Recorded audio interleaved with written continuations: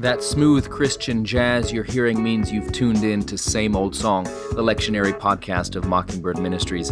I'm your co-host, Aaron Zimmerman. I'll be joined by Jacob Smith as each week we break down the lectionary readings for the upcoming Sunday to give you something to think about, and if you're a preacher, to give you something to preach about, and no matter who you are, to give you a connection to the never-changing message of God's grace for actual people like you. Unzip that monogrammed faux leather Bible-carrying case and cover, pull up a chair, and let's dig in.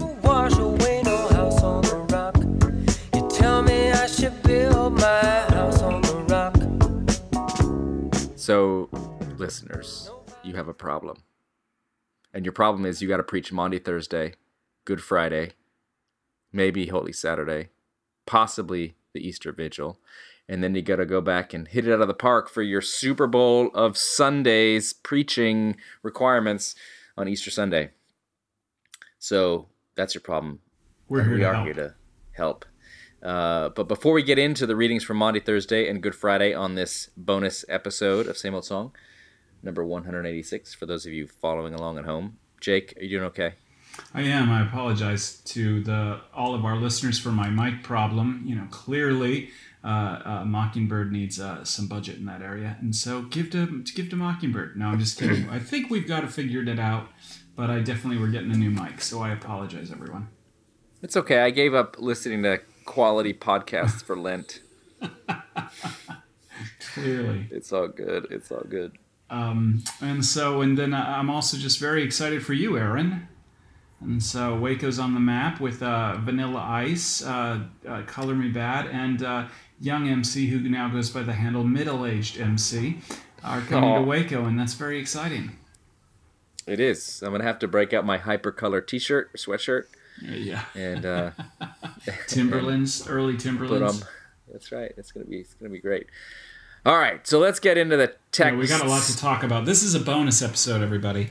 So this don't is for Maundy Thursday. Long. That's right, but we're gonna get to it. Maundy Thursday.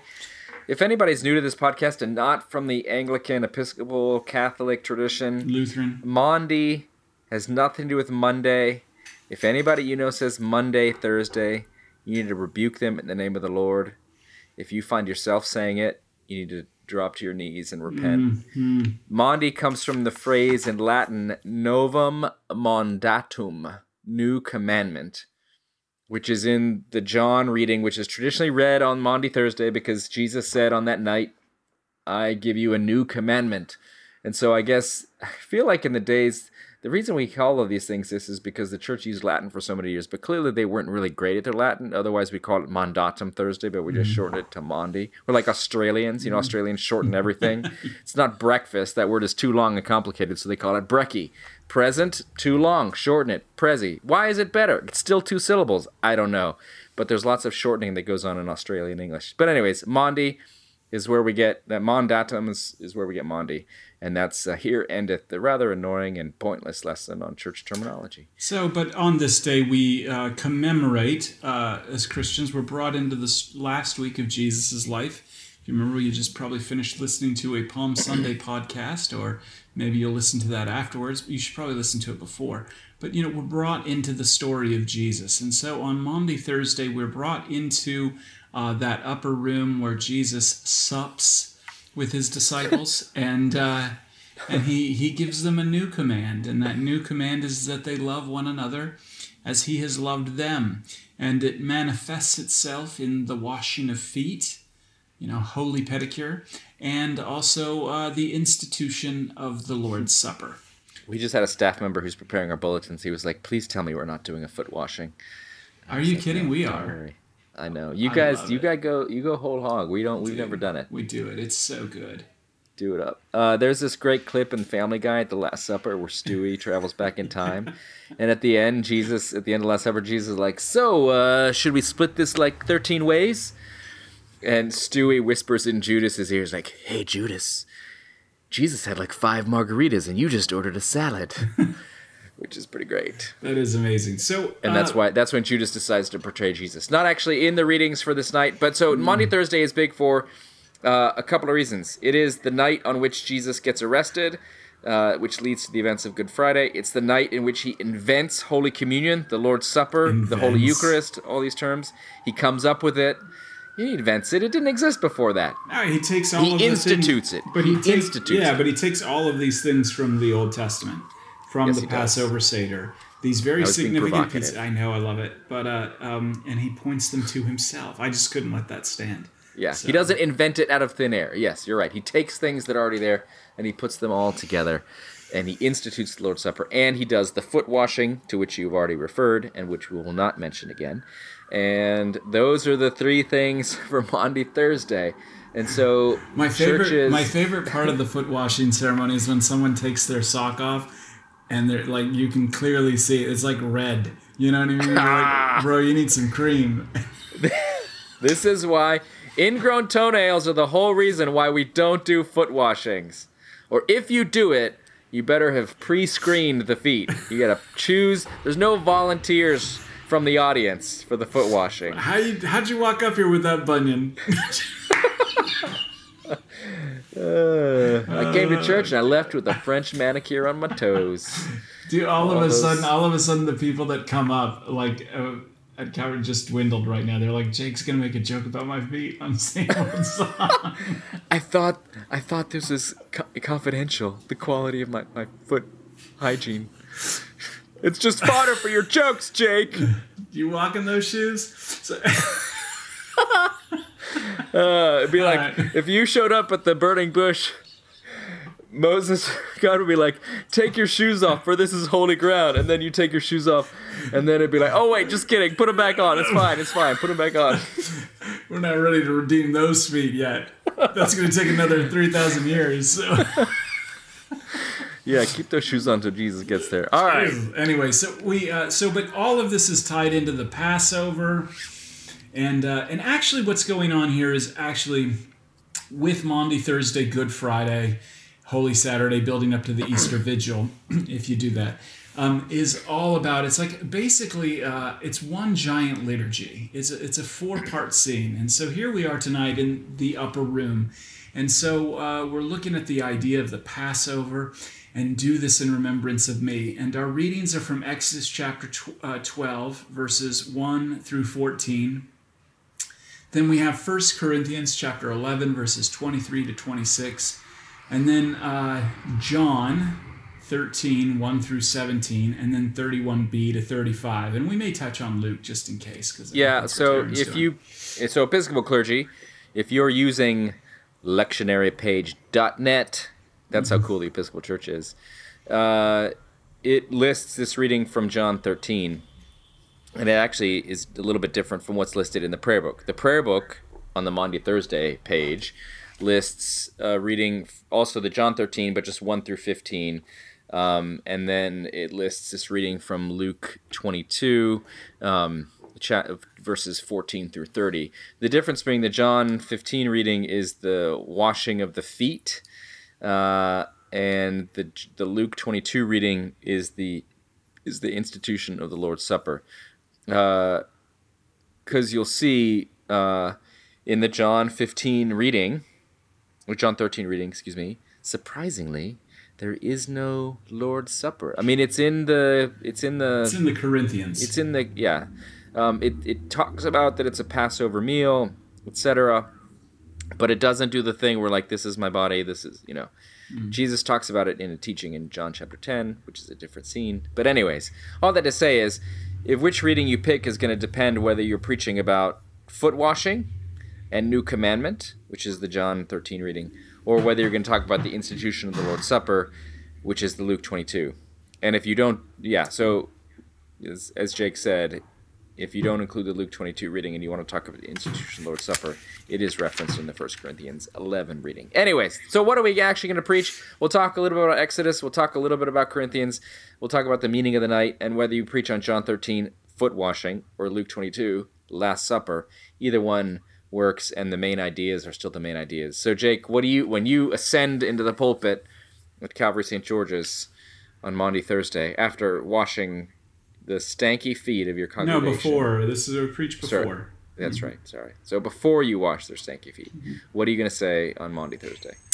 Well, I think there's a lot to say. And the first, one of the powerful things to preach on is this Exodus passage. So, and what makes this Exodus passage great is it really foreshadows everything that's about to happen in the Lord's Supper. And so, first of all, the setting is basically this is the last night.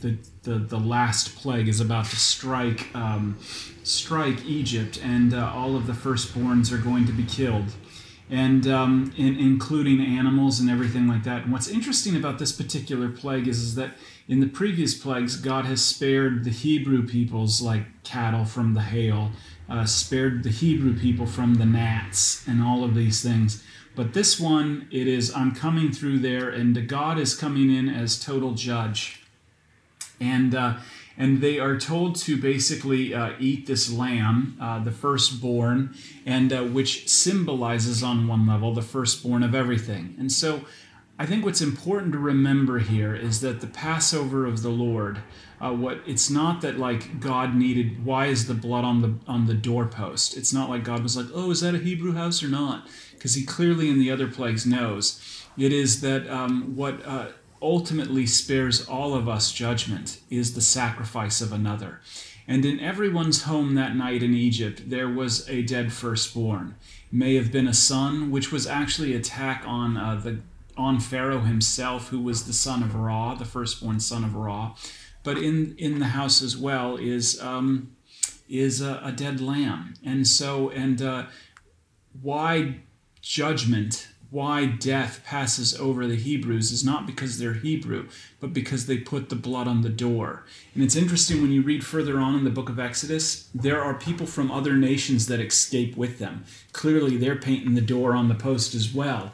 And so, but this day shall be a day of remembrance for you. And this is a very important thing in what we're doing also in Holy Week. A day of remembrance, and we've said it here several times, is not about, hey, wasn't that great?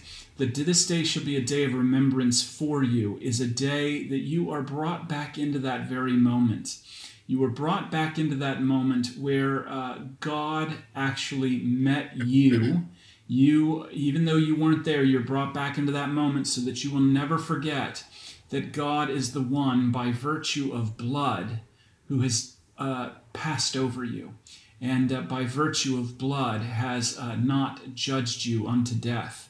So this is a very, very significant night, and I think is very important because what we're about to enter into is the Passover from death into life, where because of the blood of Jesus that covers you, God ultimately will pass over you as well and raise you to new life.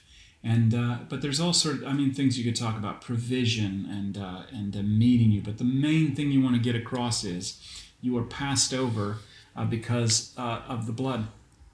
Yeah, and I think one of the things, if you preach on this passage, and it's good to mention it because, again, it's Maundy Thursday. It's the last time you celebrate communion before Easter. And it's the one time of the year where it really ties together that communion is connected to Passover. And so this has the Passover reading. And you can say that essentially communion, which builds and pulls together, as you said, Jake, from Passover. Jesus didn't invent it. He kind of took it and brought it into a new territory, a new way to remember it. Not just once a year on Passover, but much more frequently through communion. He takes this idea that people who were trapped by something they couldn't escape, a completely unsolvable problem, which everybody has in life, and by the death and the blood of another, you get freedom from that thing. And that's, the story about you got to boil it, you got to slaughter at twilight, boil it, eat it, kind of dressed and ready to go, like with your backpack on your back, basically. It's like God's about to set you free. So there's a message of getting freed from something that you can't do on your own, and it comes through blood. And this points to what Jesus is going to do with his death that's about to come, and also have us remember and continually enter into and live into this reality through his death on the cross. So, which is the 1 Corinthians reading, very short, and just basically says, like, this is what it all points to. This is what it is. Yeah, it's a Passover meal. He took a piece of bread, which would have been this unleavened bread because it's Passover, very thin. So if you're using a giant brioche, it's not in the spirit of the text. I like my Jesus as a Hawaiian roll. It's like that commercial for Cheez-Its. It's like cheesy communion wafers with real Wisconsin cheddar. Don't do it. So Jesus takes the bread and says, "This is my body." And he takes the cup and says, "This is my blood." And he's doing this at a meal where there's like a lamb that everybody helped kill right before they eat it. And so making it very clear, like, yes, the lamb's blood, yes, it's right there. The lamb is there. We've all just eaten it. But this is my blood of the new covenant. And it's a proclamation, as it says, of his death. Yeah, it's a preaching act almost. So, what we are doing gathered together is we are proclaiming the Lord's death until he comes again. And that's very, very important because that ties into the John reading, what we're going to talk about. We banter around silly phrases sometimes like resurrection people, and that's all true, but the real emphasis here is on these nights is the death of Jesus for the salvation of the world. That's right. He is our propitiation. He is our atonement. And this language is just all over this week. I don't know how you can actually celebrate Holy Week without it. Yeah, and there's a lot of people that want to make Holy Communion more of a fellowship meal. But that is, while they were all at the table for the Lord's Supper, the 12 disciples, what he's doing here, he's not instituting a hangout time. He's instituting something that is connected about to him. Passover. It's about him. He says, "This is my blood. This is my body broken for you. My blood poured out for you. This is about my death," as he explicitly says in 1 Corinthians 11. This is not about us hanging out and having a good time. It's a meal that's about death and sacrifice and atonement, and he's saying, "I want you to remember this and continue to do it until I come back." And so the John 13, 1 through 15, or if you read the longer passage, this is what I would passage, preach on right here this year. Okay, I'm doing the Luke 22, so you can. So let me tell you what I would say. Tell Jake, why are you right? No, I'm not right. I just this is what we're going to preach. Okay. And I think it's perfectly fine to do the Luke passage if you're a heretic. But no, it's just kidding, Aaron. The idea here is that what you are watching is this is basically the opening act of how low Jesus is going to go. You remember in Philippians where St. Paul talks about although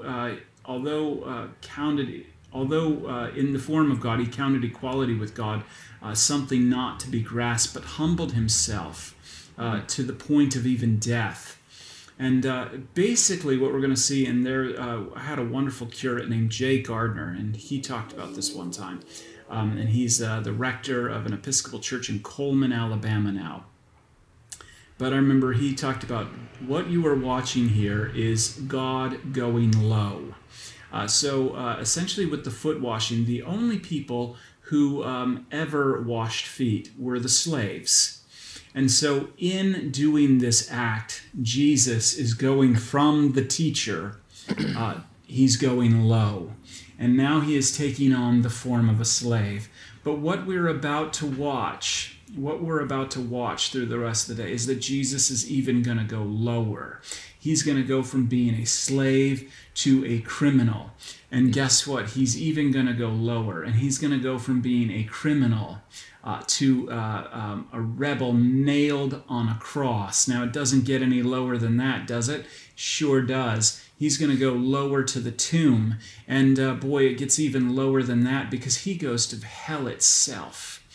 Jesus goes the lowest. And the good news of the gospel is so often we're thinking we have to ascend somewhere to climb and meet God.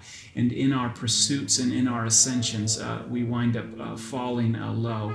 And the point of this night is to set the tone with the foot washing, that there is nowhere where you're at that is so low Jesus hasn't already gone and is meeting you there. And he's meeting you right there in the bread that is his body and the wine that is his blood at your lowest moment, because he's gone even lower.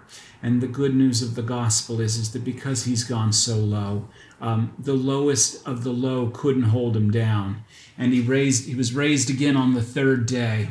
And the promise of the gospel is in your lowest point, it too shall be raised again. Yeah, and I would say there's a temptation here in this passage to preach this passage as advice of how to be a good Christian, where it makes it much more about you washing the feet of others in a metaphorical sense, you serving others, you serving the least and the lost, which is true, and it is a good thing to hear.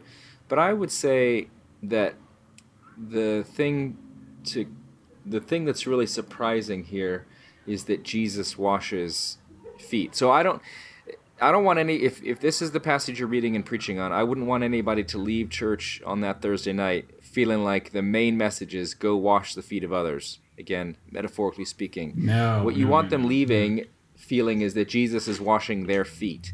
And you got to take it to the place where, even the fact that, like, my staff was sort of skeeved out by the idea of, like, washing somebody's feet. And it does seem like, and this is why, actually, Jake, to your point, when you do wash people's feet in a liturgical setting, there is something sort of wonderfully scandalous about it, and that's why people do it, because it's like this intimate thing, and it's a revealing of a part of yourself that, unless you live in Key West, you try to show, you try to hide. Like, we wear closed-toe shoes, and we don't let people see our feet, and all that sort of stuff. That's right.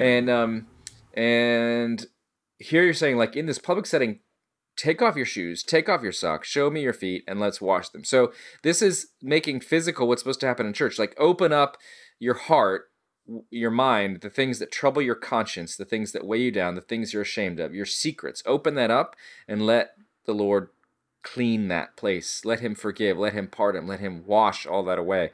Which is why, sadly, the part they cut out of this passage, verses 18 through 30, is the part where Peter's like, no, don't wash my feet. And Jesus says, no, but I have to.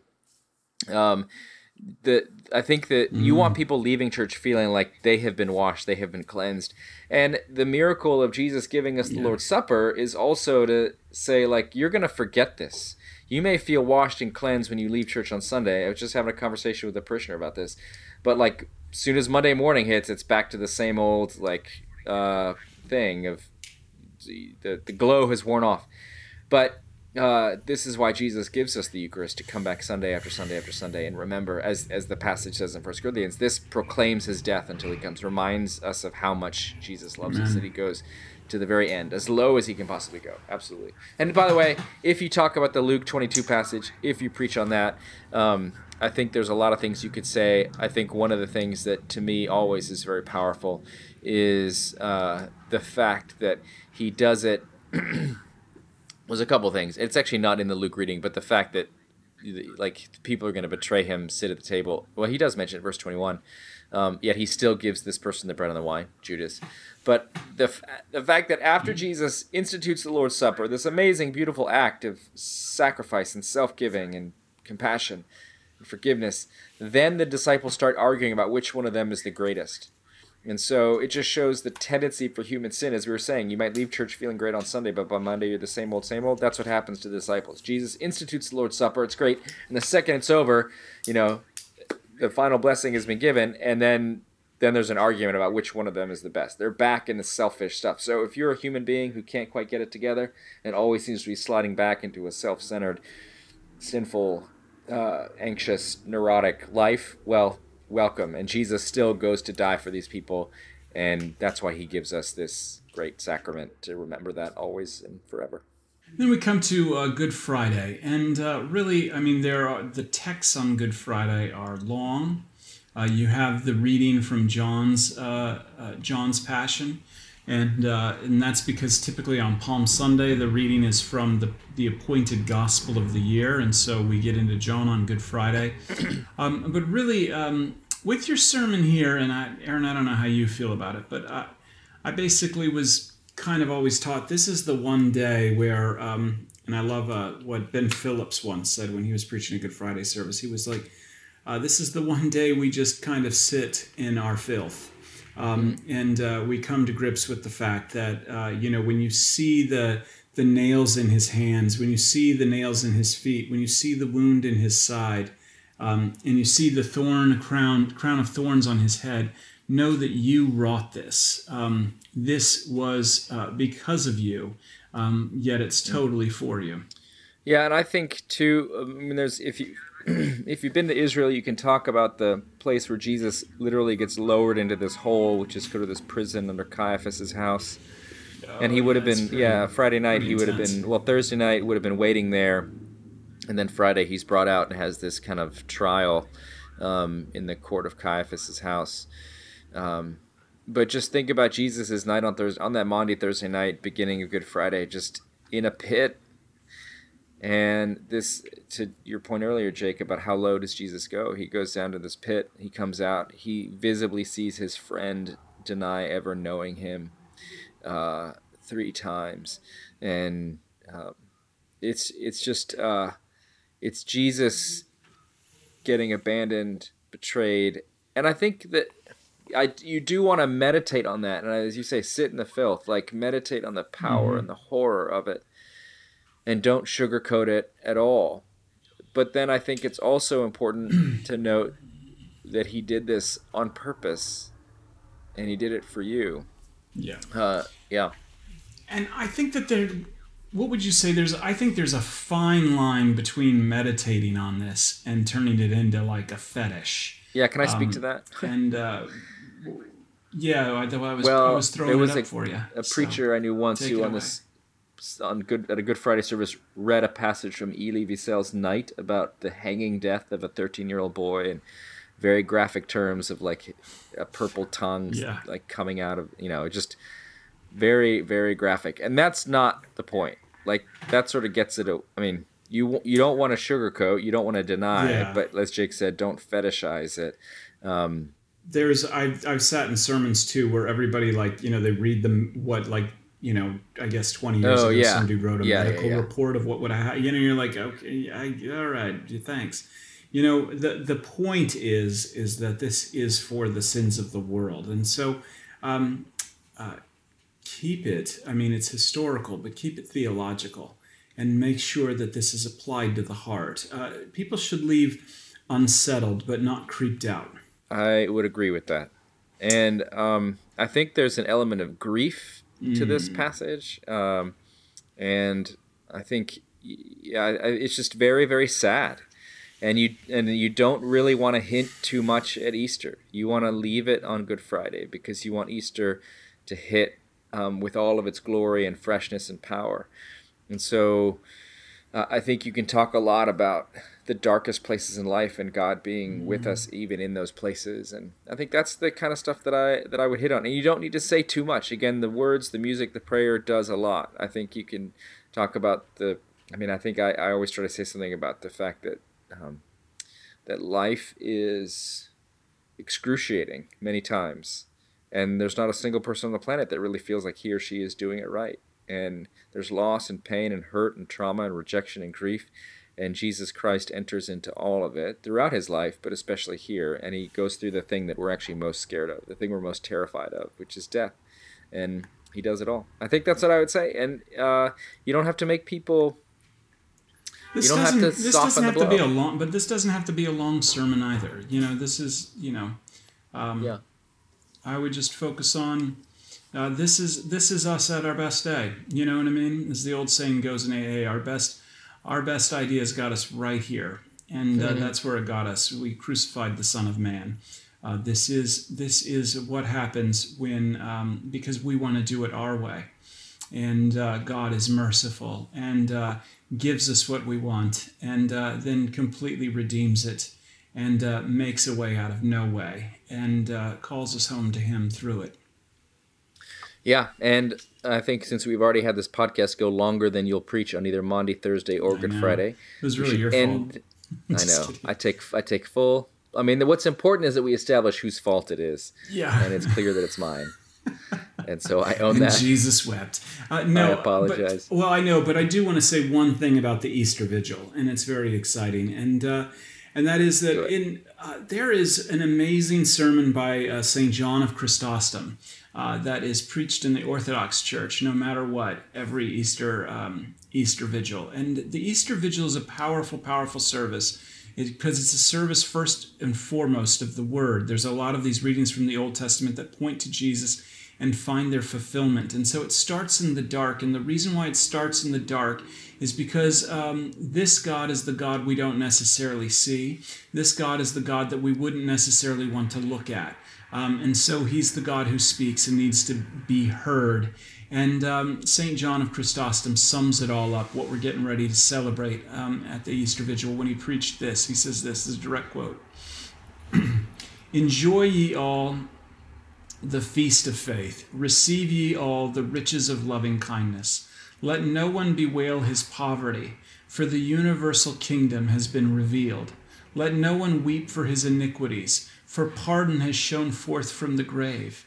And let no one fear death, for the Saviour's death has set us free. He that was held prisoner of it has annihilated it by descending into hell. He made hell captive. He embittered it when it tasted of his flesh. And Isaiah foretelling this did cry. He said he was embittered when it encountered thee in the lower regions. It was embittered, for it was abolished. It was embittered, for it was mocked. It was embittered, for it was slain. It was embittered, for it was overthrown. It was embittered, for it was fettered in chains. It took a body and met God face to face. It took earth and encountered heaven. It took that which was seen and fell upon the unseen. And I really think that is like the embodiment of what we're building up to in Holy Week. Amen. Well, we've given you some hopefully toe holds and hand holds to start finding your way through these passages. These are some powerful things, and we'll be praying for you, listeners, as you're a preacher or someone who will hear preaching on these days. And do pray for us. And God bless you, and we'll look forward to seeing you guys in New York for the Mockingbird Conference at the end of April 28, 29, 30th. Ember.com to sign up. Until then, may God bless you and keep you. Somebody's looking, somebody cares, somebody wonders what you're doing today. You know we crucified him, buried him, but 3 days later, well, the stone got rolled away. And yes, thanks for listening to Same Old Song. Hope you found some gospel nuggets for the pulpit or for your life. If you like what you heard, leave a review or rating in Apple Podcasts. Dave Zoll will be sad if you don't. Thanks to TJ Hester for audio production, and remember to keep that Bible by your bedside, ready to rock and roll.